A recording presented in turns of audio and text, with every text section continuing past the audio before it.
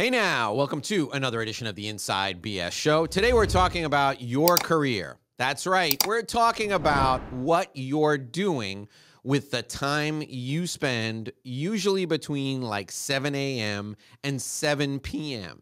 Are you doing what you're meant to do? Are you doing something that fulfills you? Are you doing something that enables you to live the life you feel like you should be living? If you answered yes, you need to join us because we're going to help you make it that much better. If you answered no, this may be the most important half hour to 40 minutes you've spent with anyone in the last 6 weeks, maybe even in the last year. I can't wait for you to meet our guest today on the Inside BS Show. My guest today is Amy M. Gardner. That's right. Amy Gardner is here with us today, and she's going to help you with your career and make sure that you're doing something that is designed to bring out the best in you. Amy, thank you for joining us today. Welcome to the show. And tell us, how did you come to help lawyers figure out what they should be doing? Well, first of all, thank you for having me. I'm excited to follow in Dan Cotter's footsteps. So now you've raised the stakes and the pressure. So I graduated from law school and did all the things you're supposed to do. I went to a great law school, went to the University of Chicago Law School. I went to a great law firm, a scat in Chicago. I was doing well there. I then transitioned, as so many people do, to a mid-sized firm. I got to second chair a big trial, took lots of deps, all those things that you learned about watching Ally McBeal or LA Law or whatever, Law and Order, and were supposed to be great. And in many ways they were. But then I had the opportunity to become the dean of students back at my old law school. And when I returned to the law school, I discovered that some of the ways that we were preparing super smart people to practice law had not changed since I had graduated. And I found myself spending a lot of my time, even though I was the dean of students, working on professionalism and leadership for law students. And through that role, ended up working with quite a few law students and alumni who wanted some career help, particularly from somebody who'd just been a law firm partner more recently than some folks. And through that, realized that it doesn't matter how smart you are in a classroom, and it doesn't matter how many NEDA seminars you went to. So often, we just tell lawyers, go get the next gold star, and nobody helps us to pause and think about, why? Is this what I want? And for a lot of folks, making partner, getting those gold stars is exactly the right fit and what they want. And those folks can really benefit from help in advancing farther, faster in their careers. And for other folks, there's so many things you can do with a law degree that no one really tells us about. And you get in this mode, I often compare it to a worm in horseradish, right? To a worm in horseradish, the world is horseradish. And so part of what we do with folks who may have just been really focused on putting their head down and doing great work is we help them figure out, are they happy? Is this what they want? And what might be a better fit for them at this stage in their life? Okay. I love this. I love this topic because in what I do, oftentimes I will come across a lawyer, and in our very first meeting, I can tell this person shouldn't be a lawyer. Like this person, and here's the thing, and I'm curious about your opinion on this, Amy. There's a feeling among lawyers, particularly third-year lawyers, let's say fourth-year lawyers, I've invested so much time. I've invested so much money in my education to become a lawyer. I can't do anything else because I've sunk all this time, money, and effort into this. It's almost like, Amy, it's almost like the bride who's walking down the aisle to the altar knowing full well that she shouldn't be doing what she's doing right then and there in the moment. Is that something you see? It definitely is something that we see. But one thing that is really interesting and perhaps reassuring for folks who may be feeling that way is often people come to us and say, I am done practicing law. I am done with this. And in reality, once we work with them on the things that are maybe not the right fit, they're often able to continue practicing law and being very happy. If I could just give a quick example, Yeah. a woman came to us and said, I went out of my law firm, and I live in a small legal market. There's no in-house jobs for me, so I need to quit practicing law. Right? And it turned out it was because she wasn't bringing in business. Well, by working with her, and we don't generally work solely on business development, we generally work with you on your whole career. So we worked with her on business development as well as some communication issues and things like that within the firm. Well, she went from about $160,000 a year in business to now over $1 million book of business. And let me tell you, the world looks different for her now that she has this large book of business, right? And that has given her the autonomy, that's given her the freedom. And now she is quite happy at her law firm, and doesn't want to leave the practice of law. So for some folks, it is law wasn't the right thing to do, but there's so many things you can do with a law degree. And it is not too late to tweak, whether it's your setting or how you're approaching it, so that you can really make it into the career that you went to law school to have. Okay, so you hit on something that is a huge aha moment for lawyers, right? And that is that if you want freedom, if you want independence, if you want to be able to call your own shots, you need to have a book of relationships, right? I'm not going to call it a book of business. You need to have a book of relationships that's portable, that you can take with you from one firm to the next or into your own firm if you want to.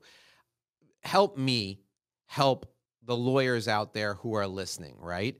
You're not a vacuum cleaner salesperson. You're a relationship person. You're a problem solver, and connecting with people and solving problems, that is business development. Amy, am I on track here? Is that correct, or am I way off? 100%. 100%. And I do want to be clear that there are some lawyers who could easily do business development but choose not to, and that can be a valid choice. You might decide that's not what I want to do, so I'm going to do some other type of role. But we have many clients who are in-house, and in-house folks have to do their own version of business development, right? Because you need the manager of the factory in Denver to know to call you before things go crazy, right? And so there, whatever it is, there's going to be relationship building in virtually anything you're doing practicing law, whether you're in government or a nonprofit or in a law firm. And if you can get more comfortable with the building the relationships, you're going to have a happier career. It's going to be enriched by those relationships, and you're going to have a lot more options and freedom. So in the old days, it was like the four old men who had the corner offices did all the business development, like drinking bourbon or scotch at 6:30 in the evening until the wee hours of the morning, and then the next day a new matter would be on somebody's desk, right? Well, I mean, now we all have the ability to connect to hundreds, if not thousands of people. We all have the ability to have our own radio station, our own TV station, our own network that we communicate with on a regular basis. So talk to the folks out there who are like just graduating from law school, and, don't forget the names of the people you went to law school with. Explain to these folks for me, please, Amy, because I do it all day long, to the point where I think I'm losing credibility because I sound like, back in the day we would say a broken record. Now nobody knows what a record is, right? So, I sound like somebody who's a raving lunatic because I say it so much. But talk about the value of keeping those connections, those contacts over the course of your career, even if you leave the practice of law. How important is it to do that, Amy? Absolutely. And I perhaps surprisingly to some of my students, I am not that old, and yet still members of my law school class are GCs at Fortune 50, Fortune 100 companies already. And so just building those relationships in law school, staying in touch with people, you have no idea where people are going to end up. The person who goes to a small firm back in their hometown may be able to refer a case to you, even if you're at a big city, big firm, right? And again, it's just going to enrich your career. But I would also say that if you haven't done the job you wish you had in nurturing those relationships over time, it is never too late, Right. right? The relationships don't actually expire until one of you passes away, right? So there's always a chance to go back, and whether that's through a law school reunion, or you're reaching out because you're going to be in that town, or just now it's so easy to hop on Zoom and catch up. And the vast majority of the time, people are happy to hear from you.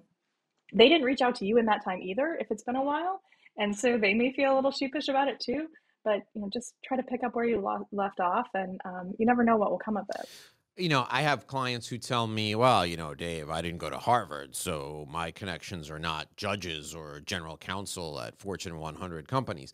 I will tell you, I could give you the tale of two lawyers. One lawyer, and these are real clients. One lawyer graduated from Harvard, brilliant, absolutely brilliant person, had the world at his feet, could connect with anybody he wanted to, was involved in, law review, you name it, was involved in everything. Okay. Second lawyer, graduated from, I could give you two different ones, but we'll do the University of Miami, all about the U, right?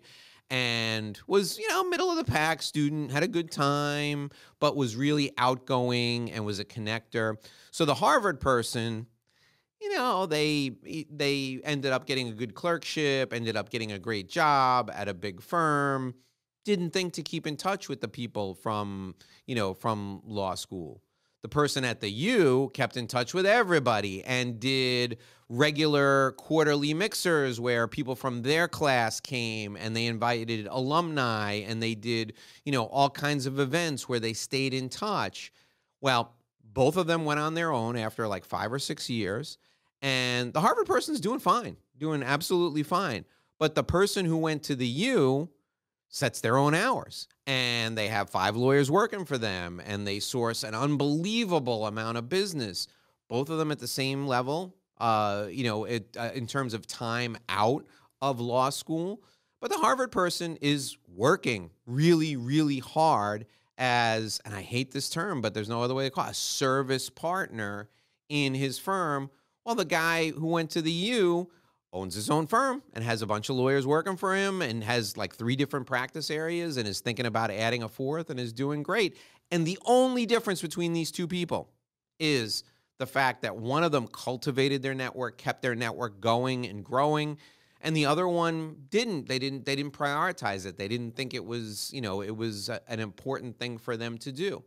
To your point, both schools have events all the time. You can go back and, the best time to do it was then. The second best time to do it is today. So in terms of case studies, it doesn't matter where you went to school. The alumni are still doing really good, important things. All right, Amy, used to be there were 3 real jobs for lawyers, right? You could go in-house and you could work in a big firm, or in a big company as an in-house lawyer, maybe, be general counsel, or, head up a division, the IP division of a big company or something like that.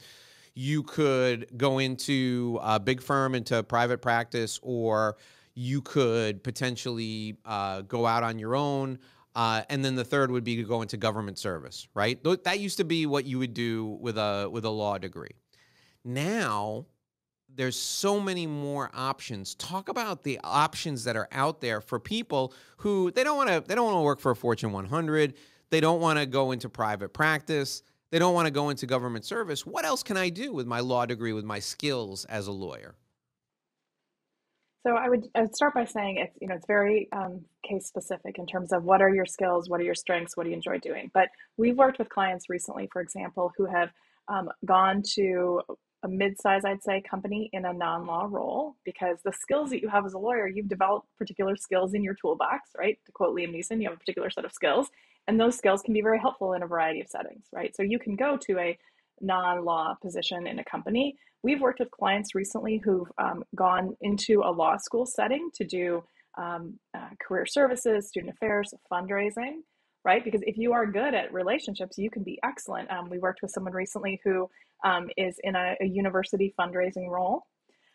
We've worked with folks who have gone into law in-house roles in universities, more more typical lawyer jobs, of course, are more prevalent among our clients. But there are people who decide, I want to go into knowledge management. I'm a lawyer. I love to research.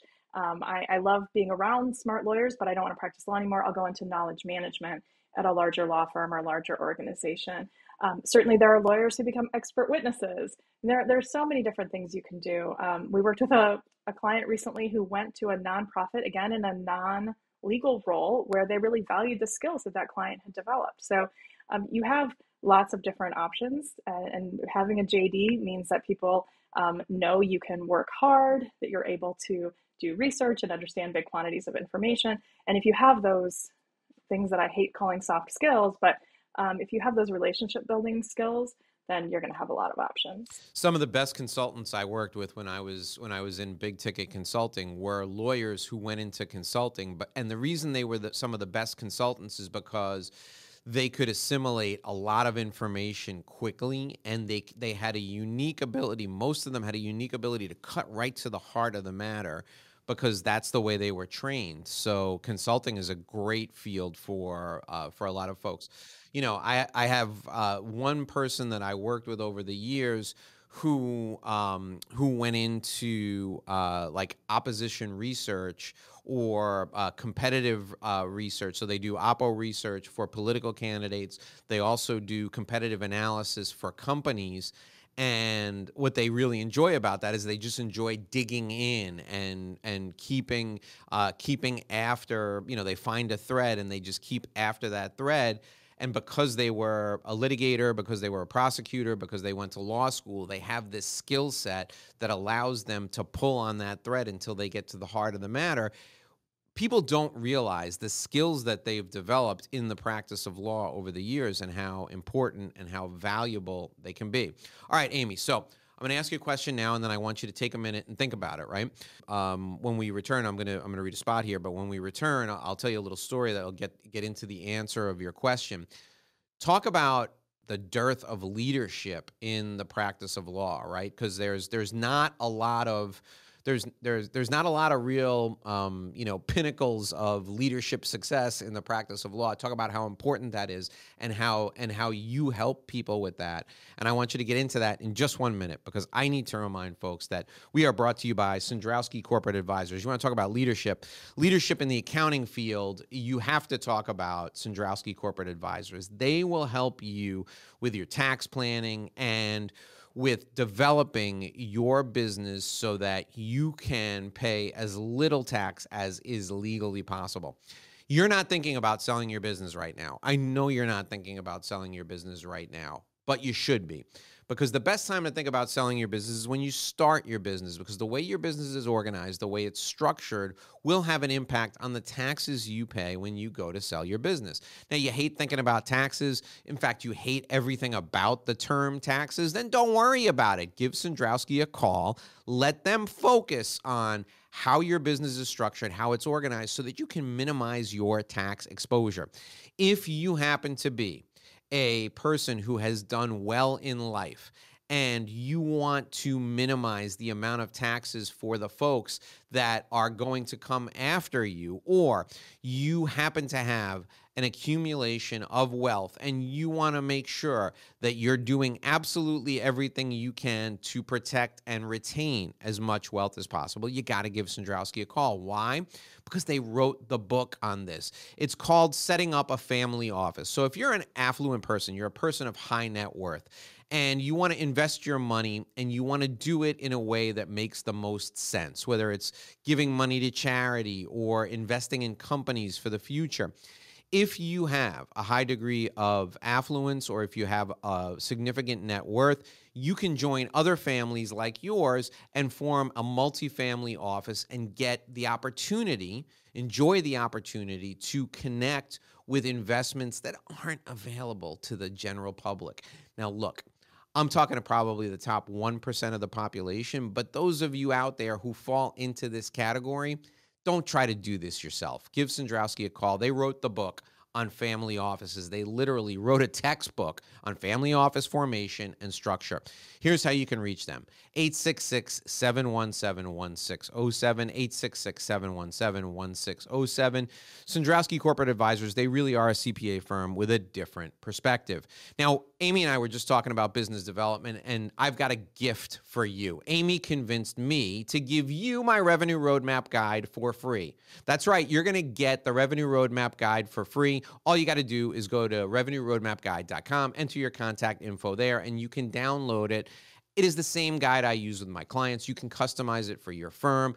Build your own portable book of business. Now, you're thinking to yourself, well, I listened to the show yesterday, and Amy wasn't on yesterday, and you gave away this yesterday. Yes, but today I'm giving it away because Amy told me to. Yesterday, I gave it away because I felt like it. I didn't feel like it today. Amy convinced me. revenueroadmapguide.com.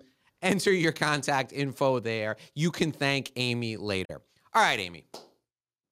Leadership. So I get a call a number of years ago. I had just started working with lawyers, and the call is from a guy who's a named partner in a firm, and he says, I'm going to retire in 2 years. And I picked my successor. He's the head of our litigation department. He's a great litigator, but he's not good with people. You got to fix him up in the next 2 years. You gotta make him a leader. Can you do that? So, I said, let me see, let me talk to the guy. It turns out the guy had empathy. He was a good person. He wanted the best for the people in the firm. He had just spent, at the time, I think it was probably 26 or 27 years as a litigator in a contentious environment. So he wasn't the warmest guy in the world. So we had to get him to kind of think with a different part of his brain. And he's now been in this leadership role for almost 10 years. And it turns out he's pretty good at it, right? Talk to us about leadership and why it is that more firms are not focusing on this, and talk about what you do to help lawyers become better leaders. It's such a good question. And it's something that I think for so long we have measured people in law firms on how many hours and how much origination, right? And the reality is those being able to bill a bunch of hours and bring in a bunch of business. I mean, presumably to be able to bring in a bunch of business, you're able to build relationships. But none of that necessarily translates to be able to lead a team of lawyers and professional support staff, right? And so one of the things that we have seen, so when we started off, we worked just with lawyers one-on-one and in small group attorney masterminds. And then a couple of years ago, we added team and leadership development because what we saw was you can work with one individual attorney and make them really great.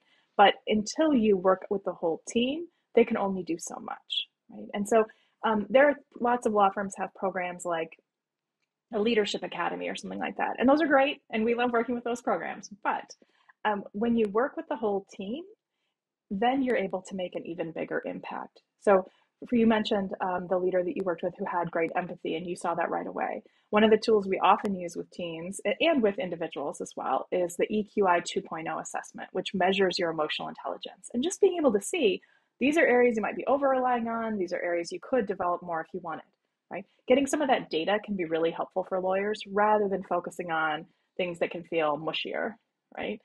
Seeing that data can be helpful. And then when you work with an entire team and you can see how, if maybe one of the complaints is that people are too inefficient. Well, if you work with the team and the leadership within the team and everyone feels more comfortable and better communicating with each other, they will waste a lot less time on CYA emails, right?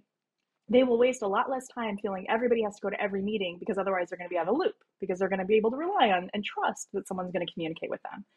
So some of these things are easier to address and some of them take more time. But if we work with individual law firm leaders in a vacuum, you can make an impact, but you aren't really helping the next generation. And I would just wrap up by saying I think that one of the issues that we see is a cultural expectation in law firms where a lot of law firm leaders think we are paying an incredible amount of money to these attorneys. If they want to develop their leadership, they will go and do it. And attorneys often think, I may be getting an incredible amount of money, but it's to work an awful lot. And the firm is teaching me what I need to know. So if the firm doesn't invest in my leadership development, I must not need it. And neither one of those is a great, perfect solution, right? And so some of it is individual attorneys taking accountability, and some of it is law firm leaders saying, you know what, the fact that I have great leadership skills will not help the firm down the road if I don't develop everybody else's and work on the team as a whole.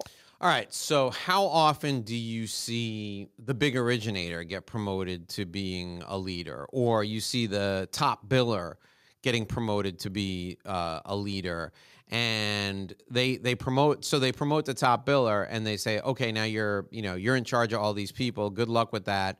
And by the way, don't let your billing fall off. Right? Or, you originate $4 million a year. Congratulations, you're now a department head. Don't let your origination fall off. Is leadership something that is this a third competency that we should be adding to the law firm matrix, right? You got origination, and then you've got the ability to do the work, and then you've got leadership. Now, some people may have all three, but if you pressed me, it would be hard for me to find somebody that had two of the three. So should we be treating leadership as a separate competency area for law firms? Well, I do think that if you are able to bring in a lot of originations, you often have some great leadership skills already. And so I often think about it as even if you assume that folks who are great originators and billers can lead, should we expect them to on top of that, right? And it's a little ridiculous to say you do 1,000 things so well. Hey, let's give you another one that is critical to the future survival of the firm and expect you to keep those other 1,000 plates in the air. And so we're seeing a lot of firms are adding folks like more practice managers who are dealing with the assignments so that the department head isn't having to do it. We're seeing more firms add professional management so that the lawyers are not expected to add that other skill set. I mean, it's a little bit like being a small business owner, right? Just because you are great, in our case, we're great at working with lawyers on their career development and transitions, and we're great at working with teams. That doesn't mean we necessarily are experts at, say, social media, right? I mean, that we have these expectations of people and we expect them to be great at all these things that may or may not be things they're interested in and may or may not be things they're even prepared to do. And so some of it I think is looking at, is it a reasonable expectation, and how can we get the support to enable these leaders to thrive without expecting them to, overnight learn a whole bunch of other skills. Should lawyers be concerned or intimidated when professional non-lawyer managers are brought in? I have a client that they just promoted the firm's chief operating officer into the CEO role. He's not a lawyer. He's got a financial background. The founder of the firm remains as the chairman, and the managing principal of the firm, who's responsible for, wrangling the legal work, is still the managing principal, but the CEO of the firm is the person who has the financial background. Should lawyers be intimidated by that? So obviously things are fact specific, right? But in general, no. I mean, in general, that's a great sign that the firm is saying, hey, we do not expect you to be a jack of all trades. We want to bring in specialists with expertise in particular areas and draw on that and let you do what you do best, which may or may not be the administrative work, right? Um, I do think that you want to understand, is this because something's going poorly and they're being asked to, right the ship?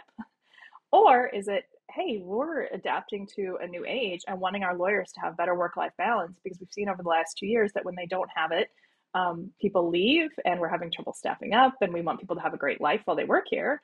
I mean, it depends what the intention is behind it, but some of the non-attorney professionals, it can be a great thing for the average lawyer. Now, you've really got your ear to the ground, or to use another cliche, your finger on the pulse of what's going on in the practice of law. What do you think the future looks like? And I'm sure you talk to a lot of recruiters all day long. What do you think the future of non-lawyer ownership of law firms looks like? Right, we got Arizona now, I think Utah, and you can see on the horizon the Deloittes of the world getting ready to, jump into the legal field in specific discrete areas. They already have an HR consulting practice. Could employment law be too far away for somebody like them? What do you see? I mean, I guess it would be great for you because you could work with people who are non-lawyers who are going to manage law firms. But do you see that as something that is on the horizon in the next 5 to 10 years? Yes and no. I mean, I think that this might be an opportunity for lawyers to consider, why are these particular states thinking this is a good idea, and how might we address some of these needs? I mean, maybe the solution is to train your lawyers in more business-minded skills, management, team development, that kind of thing, so that they are better equipped to run the firm. And some of it is too, maybe it's bringing in more support to enable the lawyers to more effectively run the firms. But one thing that I have seen, especially over the last couple of years, so many lawyers have decided, I'm going to get a certificate in management. I'm going to take an accounting class on Coursera, things like that. So I think some of this pressure might be encouraging lawyers to develop some of the business management skills that can be really helpful. But I also think there are some pretty serious ethical concerns if you change the nature of law firms like that too. Talk a little bit. Talk a little bit more about that, because I hear that. I hear that a lot in the medical field. I hear it less frequently with regard to the practice of law. What are I don't mean you. What are folks afraid will happen from an ethical perspective if knuckleheads like me start running law firms? Well, I think I know one of the concerns that I've heard from lawyers is lawyers have taken a professional responsibility class. We've been examined in our knowledge of the professional responsibilities that we have as lawyers.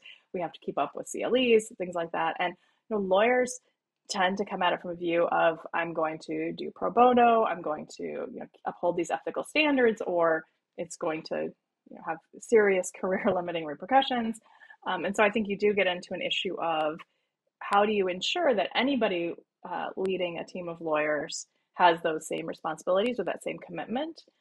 Because the reason that there is all the lawyer jokes is because we count on lawyers to represent people who are in trouble, right? The reason that you say first thing we do, let's call all the lawyers, is because we know lawyers have such an important role in protecting people's rights. And we want to make sure that law firms continue to uphold those responsibilities and do pro bono and maintain ethical standards. And so I think that's some of the concern around if people don't have that same ethos, what could that look like? Yeah. No, I hear what you're saying, but also as a Florida Bar Grievance Committee member for one term was 3 years, and now I signed up for a second 3-year term. A few years later, I will tell you that you can be a licensed professional, and that could Absolutely. really mean Yep. nothing. Right. Nope. 100%. I'm not wearing rose-colored glasses, but boy, wouldn't it be nice if everybody was Yeah, I had think. the Atticus Finch Yeah. standards. All right. So talk to me about what you're doing and so the name of your company is Apochromatic, and talk Right. to me about your vision for your company for the next, say, 3 to 5 years. Where do you see Apochromatic going in the next 3 to 5 years? Sure. So we founded Apochromatic almost exactly 5 years ago, 5 years and a couple months ago. My husband Keith Spiro and I. And when we started, we were really focused only on working one-on-one with attorneys and other professionals. And then we added our small group attorney masterminds that meet for 6 months on career transitions and career development. And then a couple of years ago, we added the team development work. And I think in the next couple of years, we will continue to focus more and more on that team development work and continue working with attorneys one-on-one and in small group masterminds, but probably the one-on-one will be less so.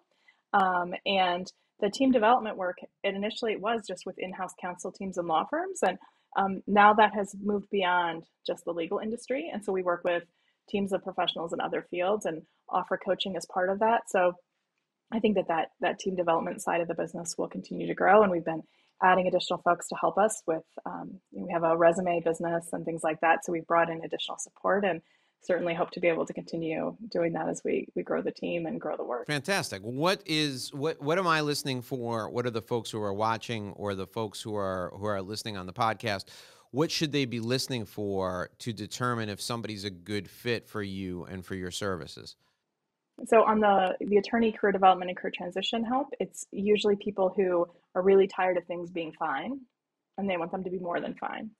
And they might be a partner, they might be a brand new associate, but either way, they want to have a great career that they love, and they don't want to sit around thinking things will magically get better on their own. In terms of the team development, we often work with teams that are doing great in many ways, but the leaders recognize things can always get better.